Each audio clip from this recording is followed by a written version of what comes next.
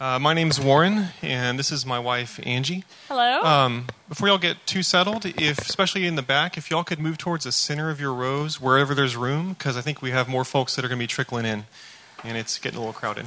Looks like there's about 8,000 of you to me, so. Or I could just be nervous.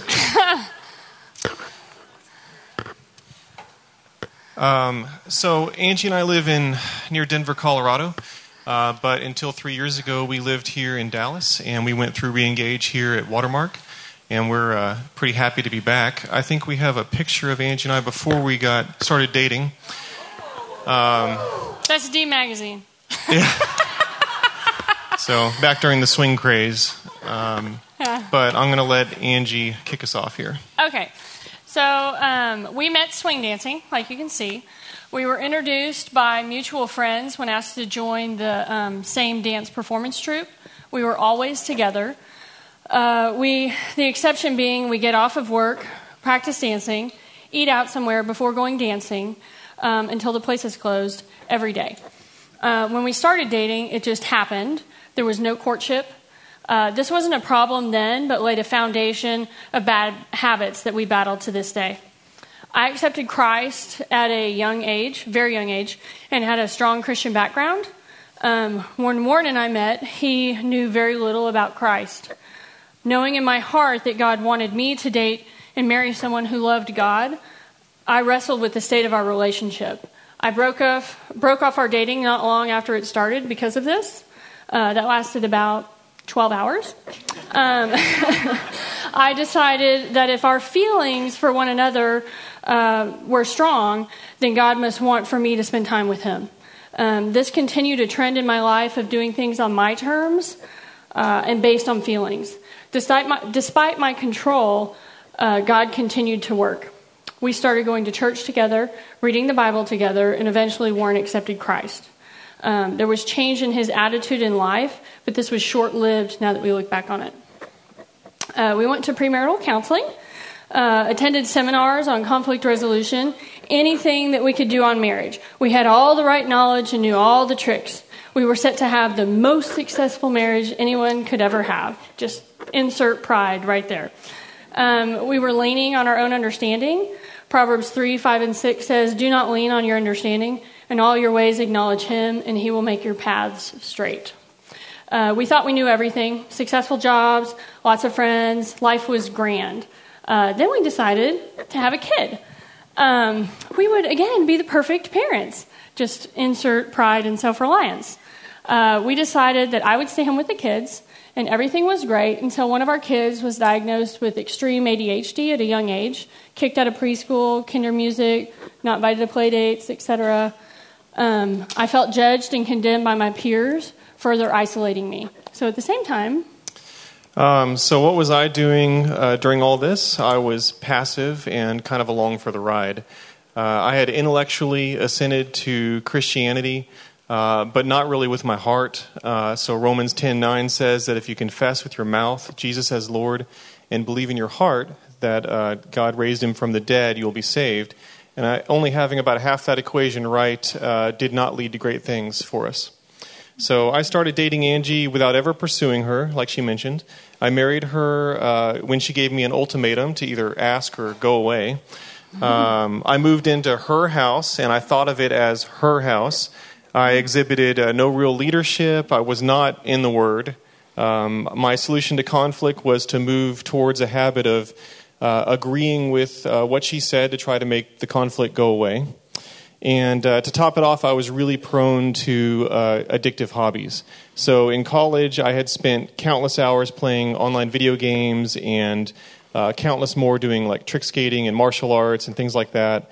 And I moved on from there after college to swing dancing 7 days a week, traveling the country, taking workshops, teaching locally, all kinds of stuff.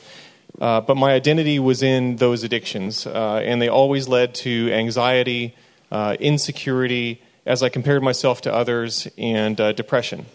So I finally settled on a long-term addiction after our second daughter was born, which was World of Warcraft. You might have heard of it.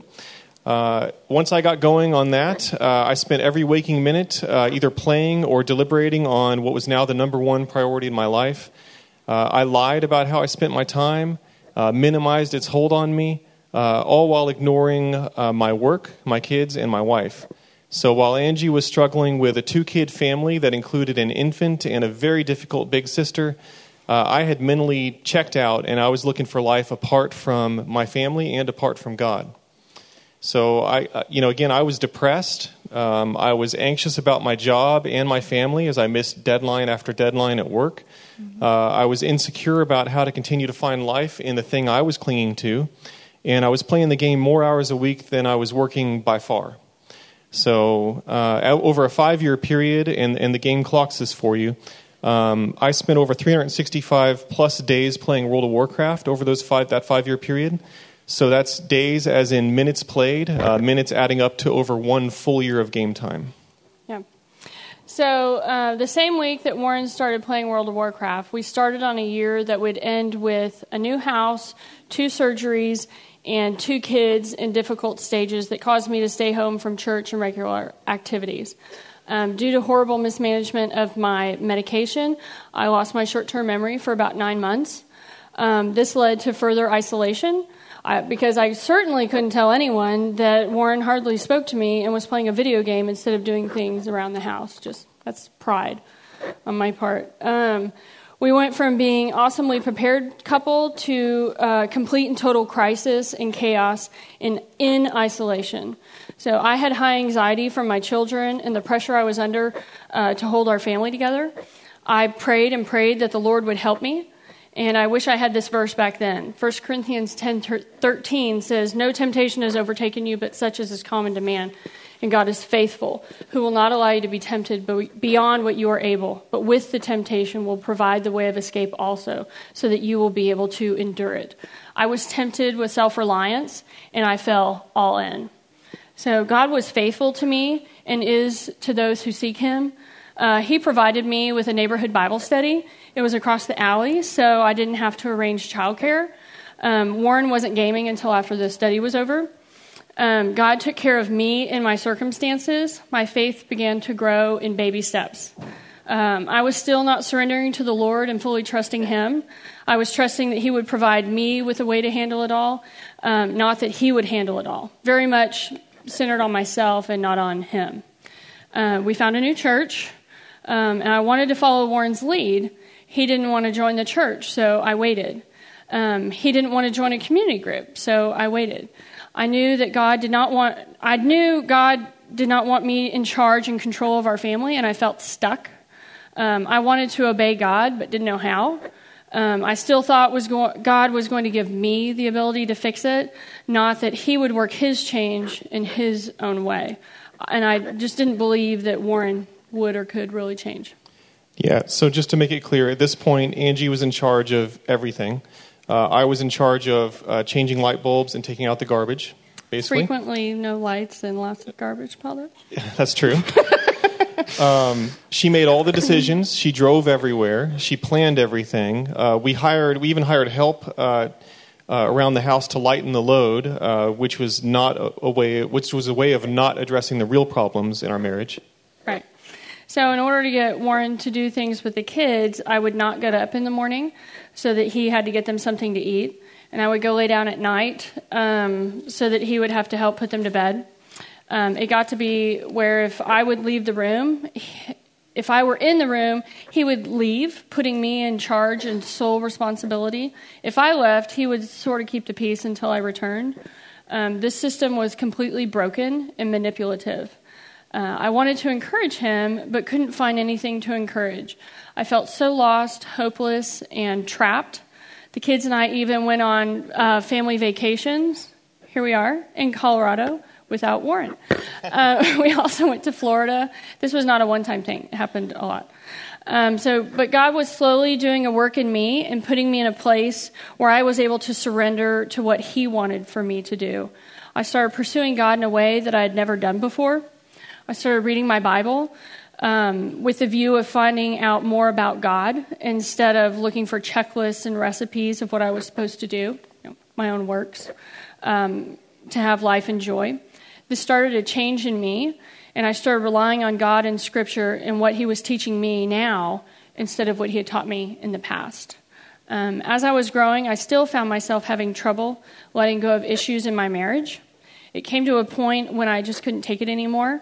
This is not what God wants for anyone in our house, and I am just as much a part of the problem by not saying anything. Better is open rebuke than love that is concealed. That's Proverbs 27:5. I confronted Warren on the bitterness that was growing in my heart.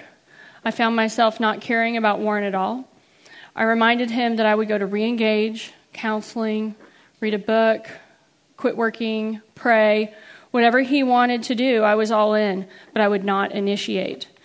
I am here and available, willing and wanting, but will not lead in this. God wants our marriage to be the way he designed, with Warren as the head. Yeah, so as you can see, we did not have much of a marriage at this point. All this time, I was really hiding from friends and family. I didn't want to be known. I didn't like what was primary in my heart. Proverbs 18:1 says that he who separates himself seeks his own desire. And it turns out the larger thing that I was hiding was doubt in God. I would sit in church and I would hear the pastor speak truth and I would doubt. How can giving up fun things like World of Warcraft bring me life? Was Christ's sacrifice really so hard? Am I really saved if I have doubts like these? How can authentic community be anything but a downer? They're just going to tell me to quit gaming. That night in August of 2010, Angie and I had another confrontation. After hours of discussion, which is really her pursuing and me retreating or defending, I confessed to her that my faith was extremely weak, that I was full of unspoken and hidden doubts. I'd been hiding these doubts out of fear for years and years, fear that I wouldn't really be saved if I had doubts, or that Angie would realize I wasn't the person she thought I was. 1 John 1:9 says, if we confess our sins, he is faithful and righteous to forgive us our sins and to cleanse us from all unrighteousness. And the next morning, all those doubts seemed really irrelevant to me. I was ready to start pursuing God in a new way. Romans 10:10 says that for with the heart a person believes, resulting in righteousness. And so I felt like I had found the other half of that equation from earlier. For 5 years leading up to that moment, I had continually decided to do better, try harder, to stop procrastinating, to be a leader in my home, to do right by my family. And it took 5 years to prove beyond doubt that my willpower would never change me. Only God could, and he did. James 5:16, therefore confess your sins to one another and pray for one another so that you may be healed. So at the same time, I finally gave it completely over to God and realized there was absolutely nothing that I could do for our marriage. It would have to be divine and miraculous because 5 years of me trying and thinking God was going to give me the power to change Warren wasn't happening. I realized the only person I could change was myself. Trying to work on our marriage was really me trying to work on Warren. So I began fervently pursuing God to listen what he wanted for me. I started having regular quiet times and memorizing scripture. So God had changed me. I was a new creature, as in 2 Corinthians 5:17. My video game habit trailed off rapidly. By December, I had quit completely. God had helped me to change my values, and when my value changed, so did what I thought and what I did. The old things had passed away. Everything I took on was as if it was for the first time. Behold, new things have come. I had been to the men's Bible study at our church before, but I had never pursued God during those studies. I had been in a community group, but I had never looked to my community group for godliness and for men to sharpen me. 5 years of willpower had gained me nothing, but with God at the center, transformation happens. Through no action of our own. Ephesians 2:8 says, for by grace you have been saved through faith, and that not of yourselves. It is the gift of God. Angie and I were working as a team for the first time in a long time, perhaps ever. Make no mistake, it's been a painful process. It takes time and conflict to learn to work together after so many years of isolation and bad habits. I consider these awkward, difficult conversations to be growing pains. Oh, turn next. So Warren signed us up for Reengage and sought professional help. I was shocked and reluctant to believe him. Early in Reengage, someone said that God can transform us, but there are still consequences for our sin. Proverbs 14:12 says, there is a way that seems right to a man, but its end is the way of death. I had developed many unhealthy ways of relating to and thinking of Warren. I had to be patient for God to transform me in my reactions and responses to those that are becoming of God, not those that I automatically default to. During our journey, I realized that I had filled my life with activities that pulled me away from our marriage and our family, that put others first, PTA, Girl Scouts, the kids' school, etc. I was looking for satisfaction and fulfillment in these activities instead of in Christ. I created an exit strategy for leaving these and recentered my life so that I'm now available for our marriage. We now pray about opportunities and look at them together, tabling them for a time to make sure it is God's will for us.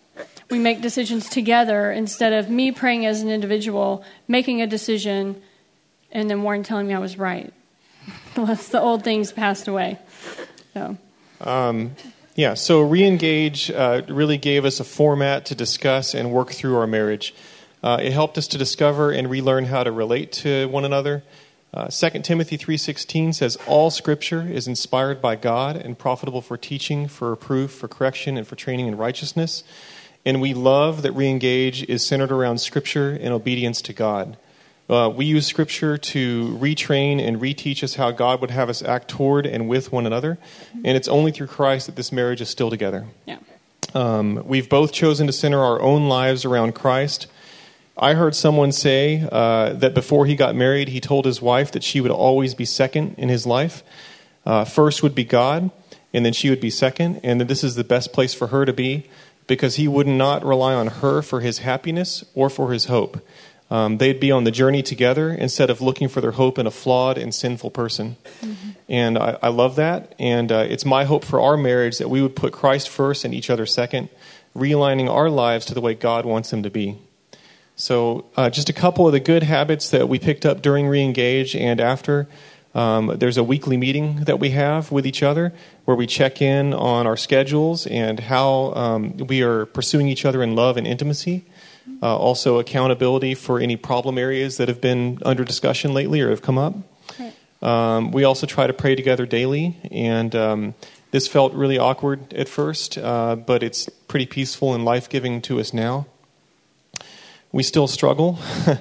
I regularly fail to pursue my wife like I should, and I confess this to God and to Angie regularly. By the grace of God alone, however, I would say we're struggling in the right direction. Yeah. So today, our marriage is a lot different, and we actually we live in Denver, like he said, and we serve as foster parents. There's a picture of our family, our two girls, and then the little guy. We had him for a year, and he just went to go live with his cousins. But so that's our family now, and there's no way that could have happened unless we were on the same page, because there's so many ups and downs emotionally. We really have to make sure we check in so that can work. So, but so God is great and very good because we were a train wreck. So, anyway, that's our story. Thank you, guys.